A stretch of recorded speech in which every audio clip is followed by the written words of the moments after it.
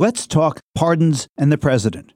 I'm criminal defense attorney Luke Ryan, and this is the Civil Liberties Minute with ACLU attorney Bill Newman.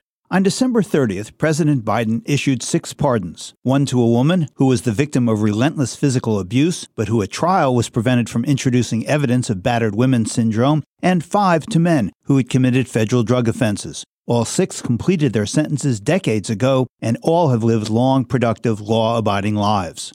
Some background. The Constitution grants the president the power to grant pardons, commutations, and reprieves. A pardon expunges the crime as if it never happened. A commutation leaves a conviction in place but reduces the sentence. Commutations and pardons both come under the heading clemency. President Coolidge, for example, granted clemency some 1,700 times, FDR almost 4,000, Truman over 2,000. In contrast, the second President Bush, in his 2 terms, issued only 200, and the first President Bush, in his 1 term, 77. President Obama granted clemency over 1,900 times, mostly commutations to persons serving draconian sentences for nonviolent drug offenses.